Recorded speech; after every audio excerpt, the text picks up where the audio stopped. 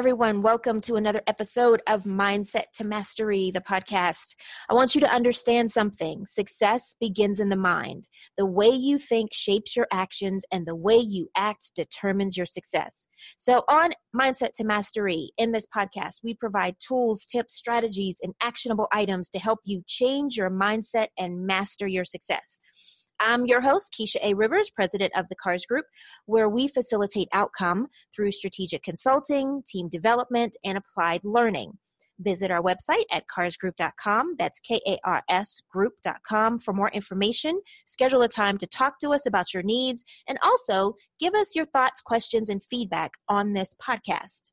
So, today's episode, we are going to be talking about the island of leading. Now, no effective leader is an island, but most people tend to think of leading as an isolated task. They tend to think that this is my burden. This is something that I have to take care of. This is something that I have to do. But really, what you have to understand is that you can't lead from an island, and you have to develop some really strong perspectives and approaches to be able to get yourself off of the island and to get your people and your team on board with you. So today we're going to dive into some of the leadership myths and give you a few tips and approaches that will help you kind of get back on track. So first thing I want you to do is I want you to think about your definition of leadership. There are tons of definitions that you can find. You can go to Webster, you can go online, you can listen to all of the leadership gurus and what they describe as leadership. But one thing that in all of that you're going to find is that leadership is not you going before or in front of your people. It's traveling with your people. So leadership is a process. It's not something that you do by yourself. It's something that requires other people, because you can't be a leader if you don't have anybody that you're leading.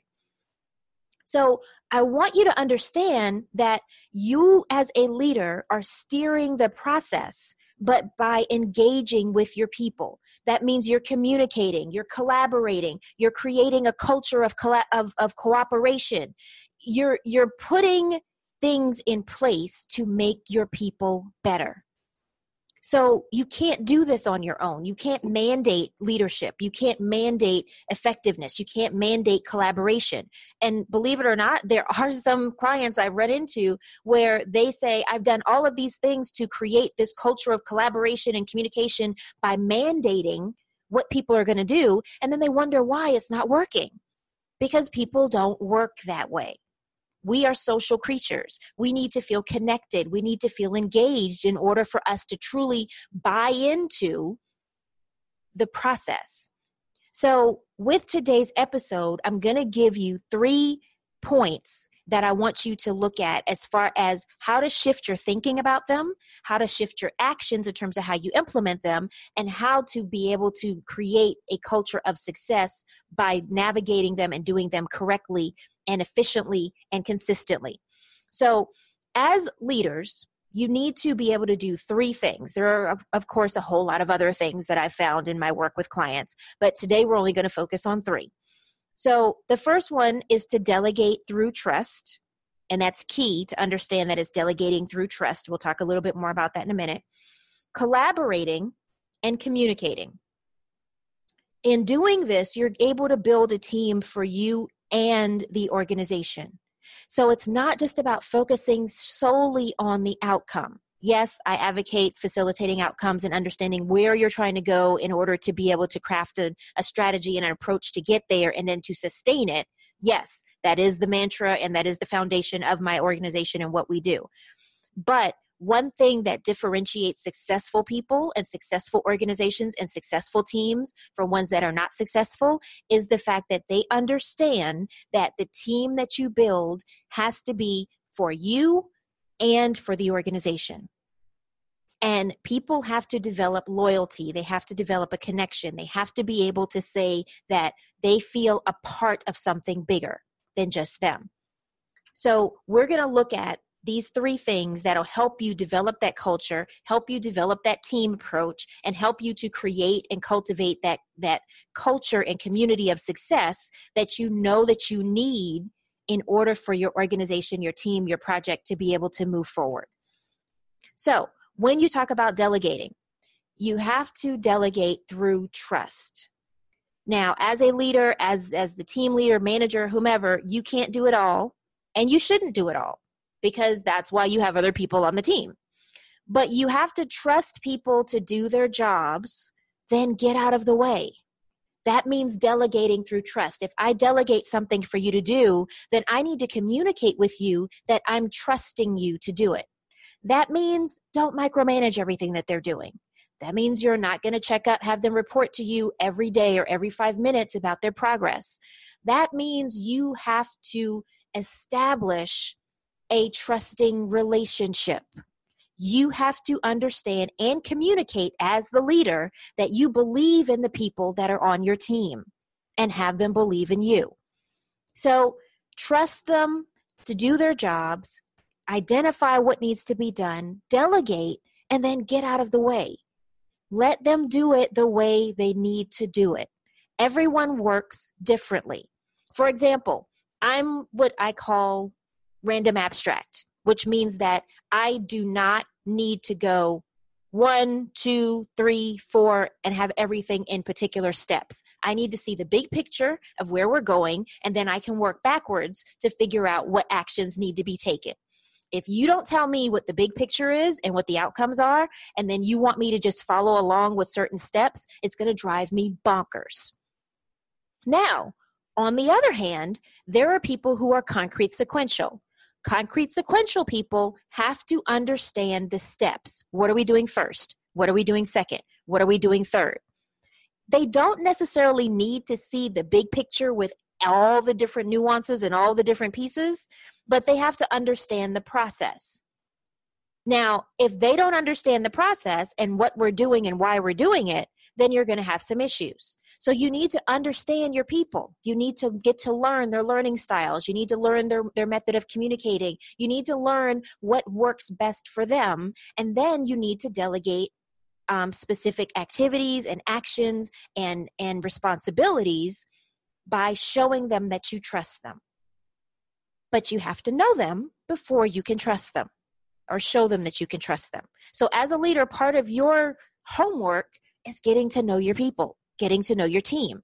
So trust them to do their jobs, get out of their way so that they can do their jobs, because if they've been trained effectively on what the processes are, if they've been communicated, if it's been communicated efficiently and effectively and completely as to what the goal is and how everything that they do is connected to that goal, then you don't have to worry about checking on them every 5 minutes.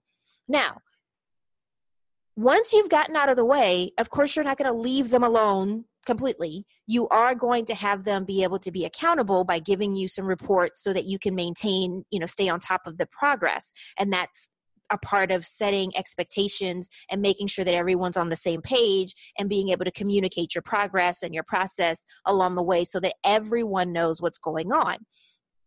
And then you're going to be able to adjust and reset and correct as necessary.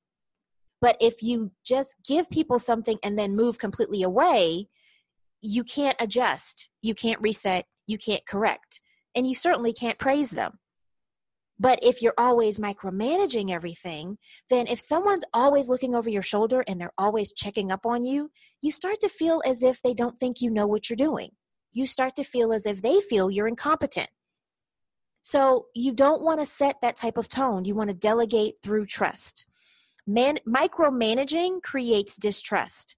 Apathy creates isolation. So you have to have that balance between staying on top of it to make sure everything is going well, but at the same time, helping them to see that you're there should they need you and that you're open to them coming to you, not just with the progress reports of everything's going great, but also any problems that arise so that you guys can solve them together. Which brings me to my second point, collaborating. 2 heads are better than 1. We've all heard that. There are some times when your way of thinking is not the right way of thinking to solve a problem because you only bring one perspective, and that's yours. So you want to be able to bring other ideas and perspectives to the table. You want to build a team approach. You want to build a culture of respect. You want to create opportunities for people to talk about their ideas and how they arrived at those ideas, and have yourself be available to be able to hear their thoughts about the direction you're taking and the way that you're doing it. Now, I understand as the leader and the person who's in charge that a lot of times you don't have any control over what the outcomes need to be. But you can have give some leeway about the way in which you get to that goal, because you want to make sure that you are giving your people the opportunity to show who they are, to show up fully and wholly as who they are, with all of their strengths and all of their opportunities for success and all of the ways in which they communicate better and they work together better, and their creative ideas and their creative approaches and their backgrounds and their perspectives that are going to lend themselves to helping make this project, this particular process more efficient, more effective, and more successful. So you might have the final say, but you want to build a culture of inclusion, because there's one thing that kills communication. There's one thing that kills teamwork and team building, is if someone feels that it doesn't matter what I say because nothing ever happens, or it doesn't matter what I say because you're going to do what you want to do anyway, or it just doesn't matter what I say. Nobody wants to work for an organization or be a part of a team or be a part of a group where it doesn't matter what they say, because what that tells them is that they don't matter. And no one wants to be a part of anything where they don't matter. So your people need to feel valued. They need to buy into creating the success. They need to understand that everybody is a part of making this happen. So they have to learn how to collaborate. Now, please don't think that I'm saying that everybody has to get along all the time, because that's impossible. Please don't say that please don't think that I'm saying that you have to create this environment where everyone is supported wholly without talking to them about any of their weaknesses or ways that they need to improve. Please don't think that I'm saying that in order to build a collaborative environment that people are not allowed to work independently. I am not saying that at all. What I am saying is that if you want to get off the leadership island and you don't want to feel like all of this is coming down on you, and you don't want to feel as if your team would really rather leave you on that island than bring you along with them, then you need to understand that in order to build a collaborative group, a collaborative team, a collaborative environment, a collaborative culture, you have to welcome people's input. You have to establish a way for people to have their voices heard. And you, as the leader, need to be very diligent about making sure that everyone has an opportunity to speak up.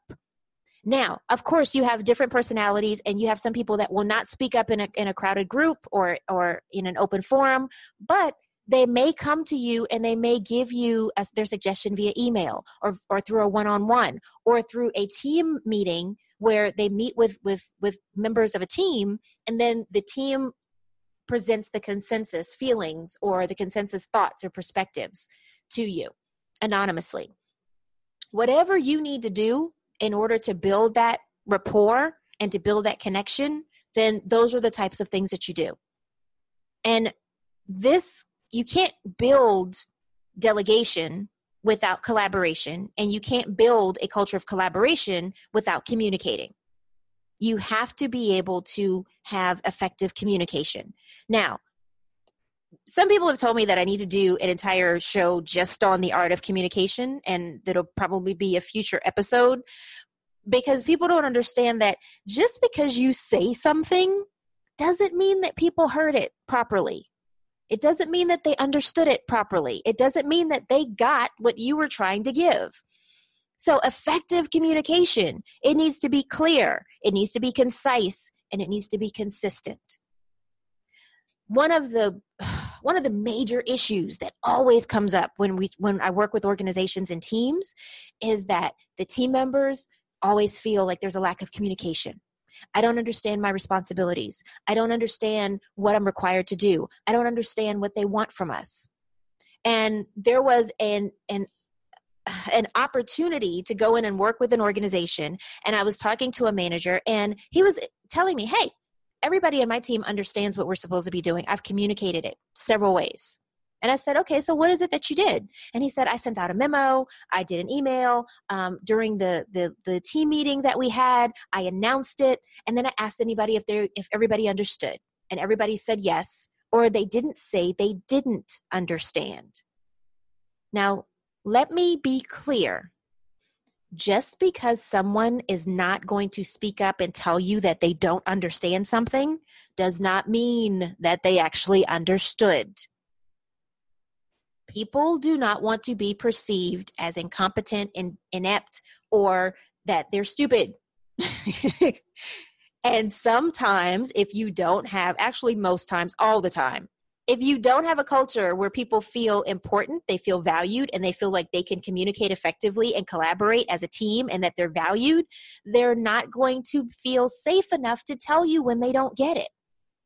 So as the leader, you have to set the tone. You have to be able to clearly communicate what it is that you expect. You have to clearly communicate what the outcomes are that you're trying to reach. You have to clearly communicate the responsibilities and who's in charge of doing what. You have to clearly communicate praise in addition to the areas in which they need to improve. You have to clearly communicate. Then you check for understanding, which means that you have to be concise. Don't give people 30 to 45 minutes of uninterrupted content without trying to check for understanding. Break it down into small chunks. Reiterate what you've said. Reinforce what you've said. Ask somebody else to give you an example. Ask them to repeat it. But you have to be able to clearly communicate. You have to concisely communicate so people don't get lost. And you have to consistently communicate. I can't tell you how many times companies and organizations and managers and leaders have a tendency to only communicate when they want something right now.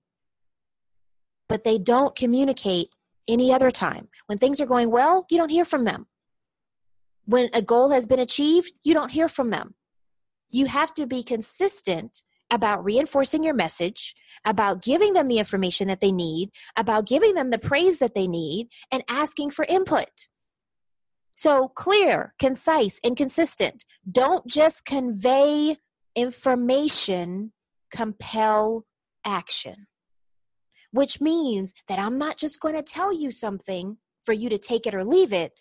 I'm going to express it in such a way that gets you to say, oh, I get it. Or, wow, this is what I can do with this. Or, man, this is how this relates to my particular project or my particular department or what it is that I'm doing.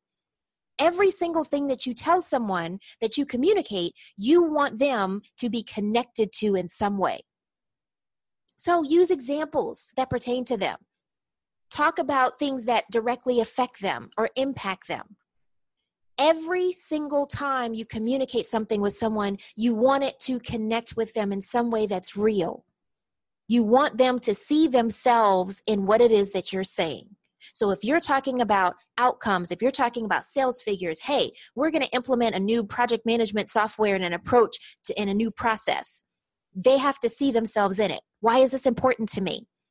I had a client that was working on integrating more social media into their sales process and their advertising and marketing. They didn't know how to use social media. They had never been really great at doing social media because all they did was put up a whole bunch of posts about the products that they sold.